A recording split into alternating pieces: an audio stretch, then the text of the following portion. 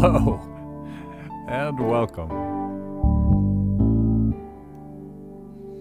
This is Soft Drink Purchasing for Restaurant Chains. I'm your host, Ben Katay.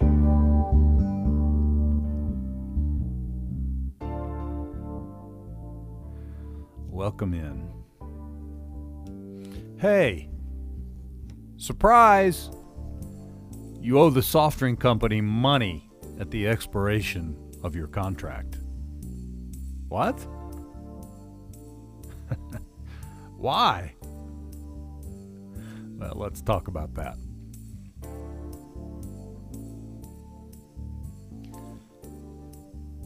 Thanks for joining us today. When restaurant operators sign the soft drink contracts, they don't realize that the contract has clauses in it that will keep them tethered to their supplier long after the contract is expired. The worst of these clauses is called unbundling. To be blunt, unbundling is the scourge of the food service industry brought on by soft drink companies. It's the hook in the free equipment offer that makes you stay put instead of switching suppliers. Yep, it's anti-competitive, it stifles opportunity, and it scares operators into thinking they have no choices. Let's look at how it does this and why. If you look in your contract at the page that's nearly illegible because the print is so small, you'll find a section labeled Standard Terms and Conditions. I promise you, nothing is standard about these standard terms and conditions. A large percentage of the contractual landmines are buried in this fine print. Within the first or second section, you'll see that if you remove the equipment prior to its being fully depreciated, so in other words, if you want to, at the end of your contract, you want to switch suppliers, you got to take their equipment out. If you do that and it's not fully depreciated, you're going to owe your supplier a bunch of money. Fully depreciated means 8.33 years or 100 months for one of the soft drink companies and about 10 years, no, exactly 10 years for the others. So, yeah, as you might see, that clause will likely outlast the term of your contract because your contract's probably 3, 5, 7 years. 3, 5, or 7 years is less than 8.33 years, and it's less than 10 years. So your contract's going to expire before your obligations do. What will you owe them? Well, typically, you're going to pay an inflated cost for removal of the equipment, an arbitrary price to refurbish the equipment so they can use it in your competitor's restaurant, and the book value of everything that doesn't have a serial number, meaning the original labor cost, racks, pumps, lines, and whatever other ancillary equipment they're shoving in there. Everything but the dispenser and the carbonator, basically. So, as you might guess, this adds up to a lot of money. It's typically thousands of dollars per location, and for a chain of any size, it's millions of dollars.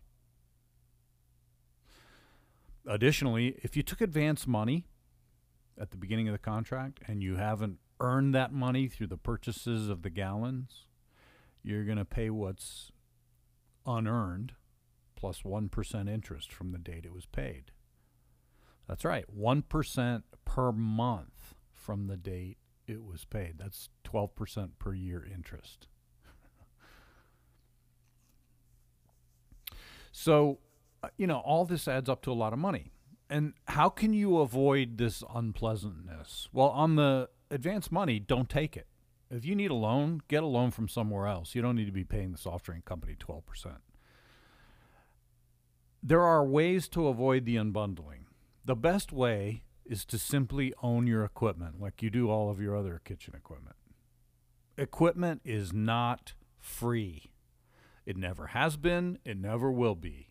If you have loaned equipment in your locations, you're simply taking cash in the form of overpriced equipment. Own it. Be done with the silly penalties. Also, if you own the equipment, you will avoid charges for having Dr. Pepper or other non-cola company beverages on your fountain, at least the equipment lease charges. They're probably going to charge you for service, but that's another story. The second way is to negotiate a cap and limit the unbundling to within the term of the agreement. Unless you have significant leverage, in other words, unless you're a really, really big chain, this is going to be difficult. You will want help to do that.